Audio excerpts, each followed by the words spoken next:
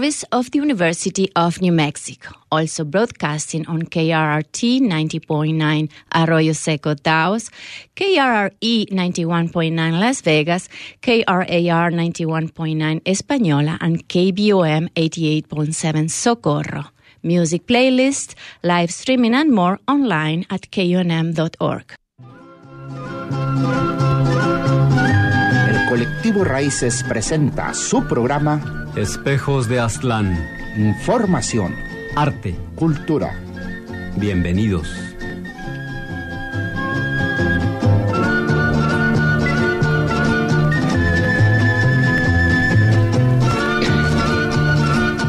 Bienvenidos a su programa Espejos de Aztlán. Hoy, 30 de septiembre, estamos con nuestros invitados de hoy. Welcome to your Espejos de Aztlán show.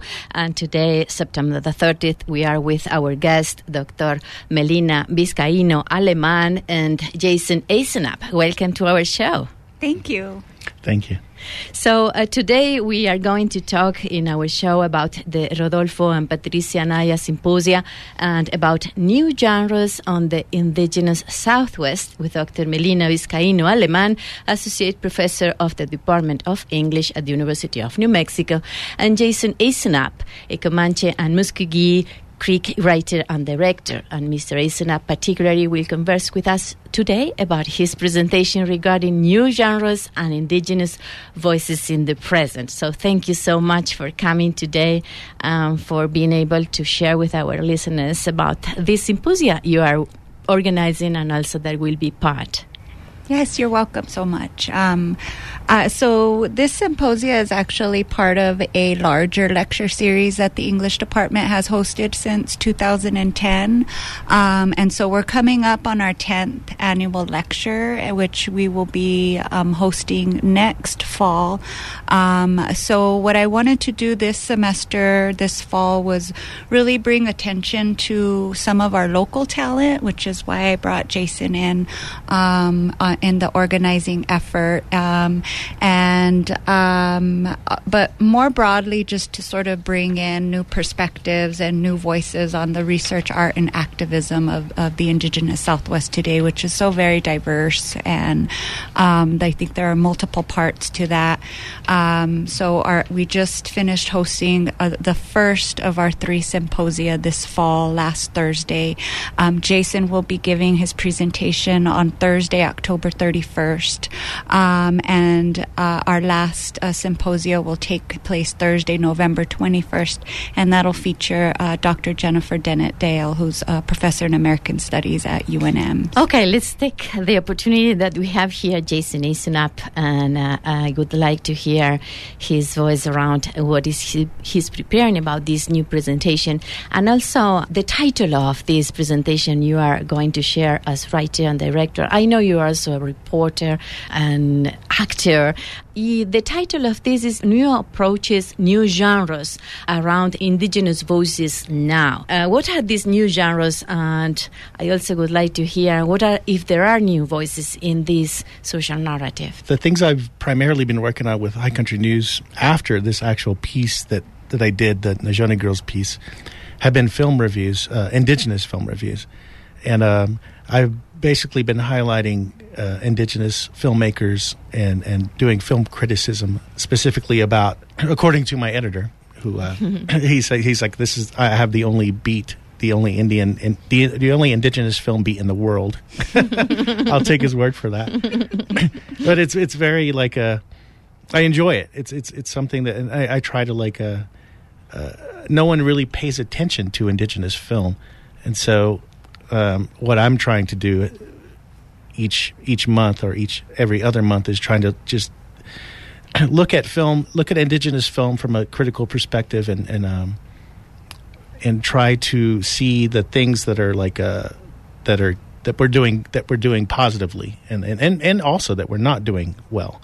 And this later, I have another thing. I have a thing coming out here pretty soon, and I won't get too much into it, but I'm kind of going to be talking about smoke signals 21 years later, almost like a think piece, and kind of the things that everyone loves smoke signals, but and and I loved Smoke Signals 21 years ago, but looking back upon it, there's a lot of things that we can like critically analyze and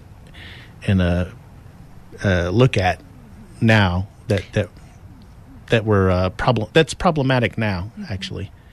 When you're talking about indigenous films, what are we talking about? Are films produced by Hollywood or films produced and directed by... Primarily thinking about indigenous films made by indigenous people. And I'm not necessarily sticking to North America. I've like reviewed films from like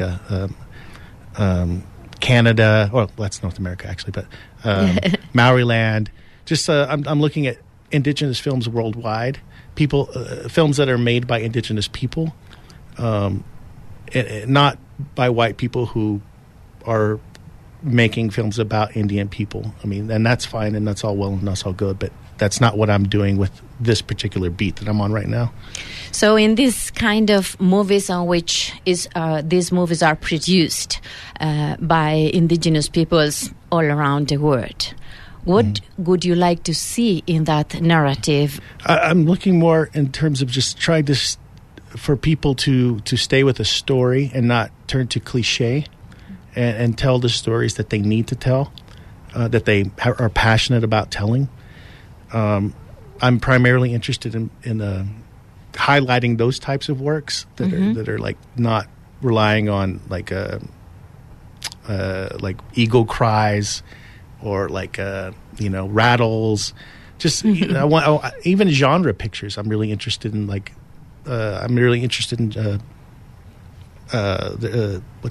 Barnaby has like a new zombie picture that was at Cannes, and I'm very interested in getting a link to that actually, and I want to review that. But I'm interested in indigenous people like taking it to the next level, basically.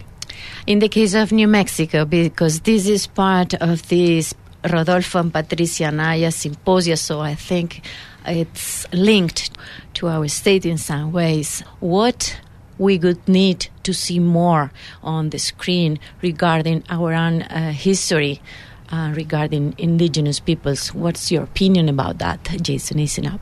I look at cinematic works as, individually. Like I think people should tell the stories that they want to tell. I don't necessarily think that Native representation is important, but I don't think it needs to be there need not be a checkbox of this needs to be done and this needs to be done. I think every artist, every filmmaker has a passion and has a story that they want to tell. What I would endorse is that each indigenous filmmaker be able to tell that story without relying on cliche and try to tell a universal story that applies to that connects to everybody. Is it possible to do that today? Oh, absolutely. Yeah. I mean, it's not easy, This is funding, and you have to find the right network. And I was just telling Melina here, I was just like, I'm waiting on funding for my film, and it takes forever sometimes for these things to happen. But if you find the right network, like I have people in place for my next film, but it's just you really have to have the passion to really want to make that work, and you have to build that network.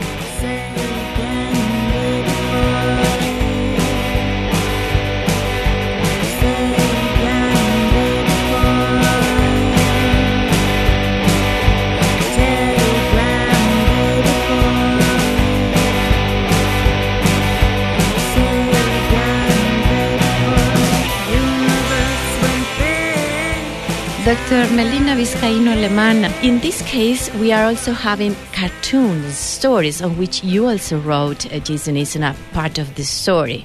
How is this coming into this Rodolfo and Patricia Anaya Symposium? Well, one of the things that drew me to Jason's work was my knowledge of this graphic novel that he collaborated with Tristan and Sean. And so the visual aspect, I think, is really what was key key for me that I wanted to bring into this event, because the Rodolfo and Patricia Anaya lecture on the literature of the Southwest is largely focused on the literary, and for the most part in the past we've had very prominent writers, creative writers who we've hosted as part of this series. But this year, like I said, I really wanted to open up that, the expressive culture of what that might mean, the Southwest and literature. So I really liked the visual aspect of Jason's work, and I think the graphic novel Nashoni Girls really,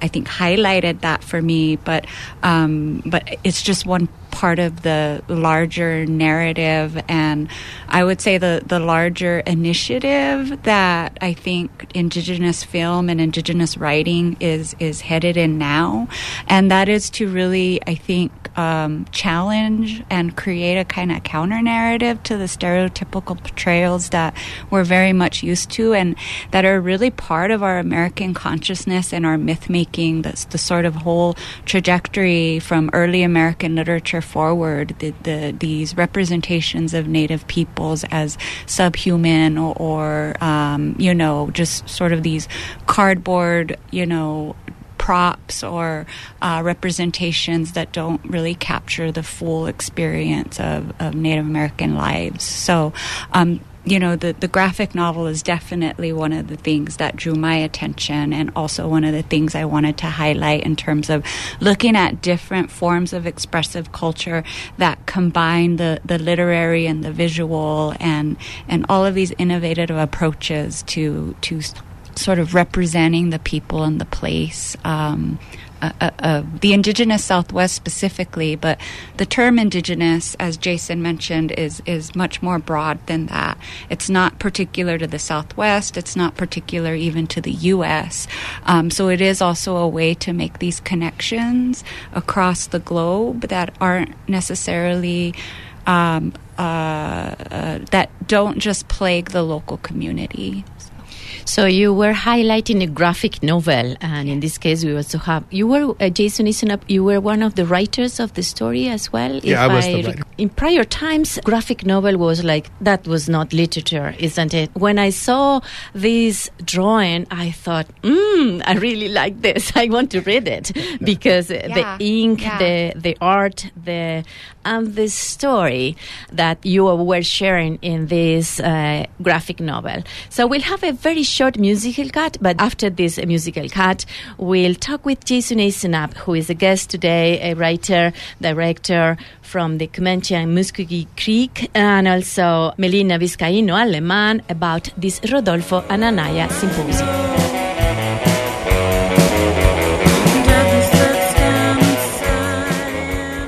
Now that I have you, Jason Isenup, here in our show, can you tell us what did inspire this graphic novel? Let's begin by the title.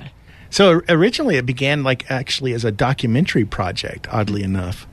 And I had been talking with my editor, Tristan Atone.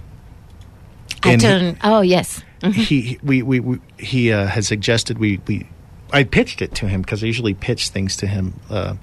And he was like, yeah, that sounds like a great idea. I was like, I want to do, because there's this whole underground Indigenous music scene here in town that I was not aware of until last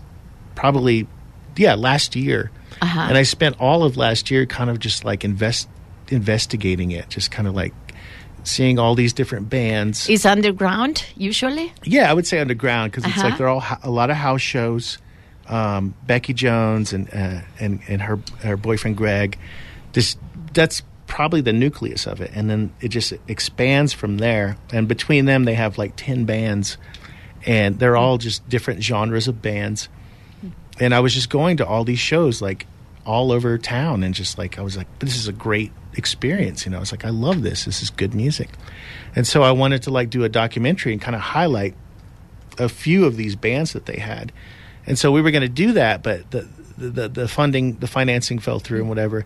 Mm-hmm. And Tristan had always wanted to do he's really into graphic novel comic stuff. And so he was like, well, why don't we do that?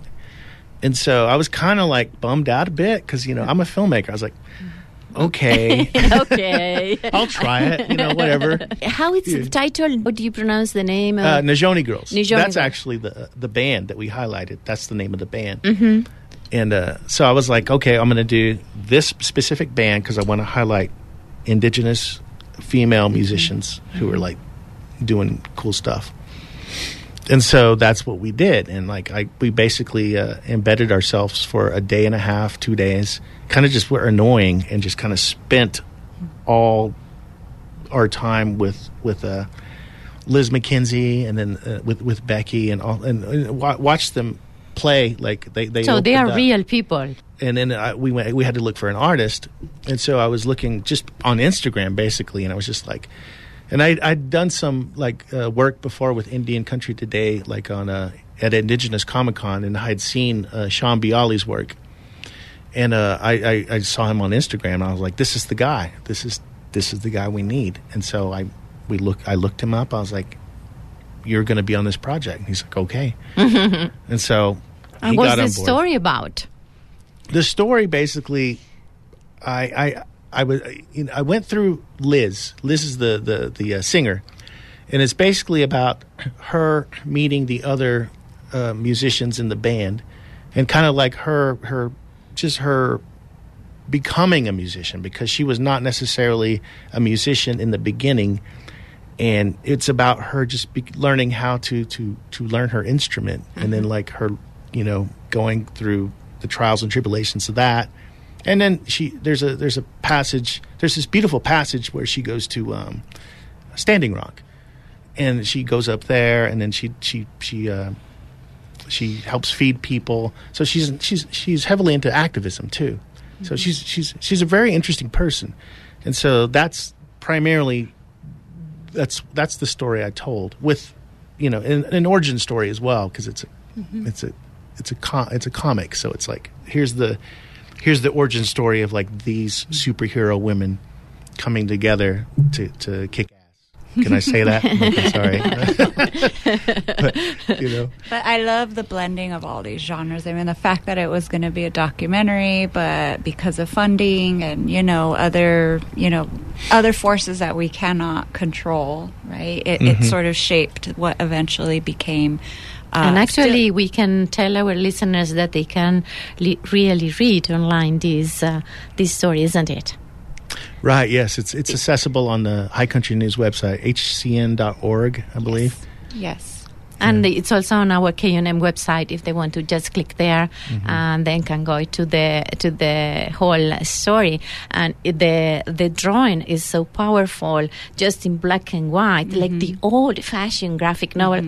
That's when I'm saying I really know I loved these graphic novels when I was a child and then an adolescent, even though it was like sometimes looking down this kind of literature that was not literature. Right. So I really want to congratulate the fact that the English department is taking this kind of projects along with all the other literature, but this kind of literature as something that is part of our Southwestern literature. Yeah, and like I said, I really wanted to open up this series to a broader audience, and I think these kinds of narratives they're much more accessible to a broader reading audience, and that's not to say that they're any lesser. I think they're actually much more important, particularly if you can weave into these narratives a social consciousness, and I think that's really, again, what drew me towards this narrative, and also inspired me to invite Jason and the whole panel really for the next symposia. And the next symposia will feature Jason. It will also feature Tristan Atone and Sean Bialy. So they're all going to sort of give a presentation on their work. And we'll remind our listeners that this on Thursday, October the 31st. Yes, Thursday, October 31st is what when time? Jason will be presenting, and it is at 4 p.m. at the Hodgen Hall Alumni Center, 3rd floor, the Bobo Room. So there will be a panel, of the three presenting on their work. new approaches and new genres and Indigenous voices now. We'll also have time for Q&A, so we really invite the larger public to come out. Students and community members are especially welcome. And there will also be a reception afterwards. So we want to remind our listeners that we are talking about the 2019 Rodolfo and Patricia Anaya Symposia on the Southwest. And if somebody wants to get in touch with you, Jason, do you have an email address that we can share with our listeners? Oh, sure, yeah. It's asnap@unm.edu. And if for more information on the Symposia series, you can go to our website, which you can access through the UNM Department of English website in our Department Life tab. We also have a Facebook page, the Rodolfo and Patricia Anaya Lecture on the Literature of the Southwest, and we also have an Instagram handle. It's you can find that at the hashtag Anaya Lecture 2019 and hashtag Southwest Literature. So any number of places you can find more information about the event. Thanks so much. Thank you so much, Dr. Melina Vizcaíno Alemán, and thank you so much, Jason Isenep, and congratulations for organizing this, and congratulations for your work as well. Thank you so much, Thank you. Christina.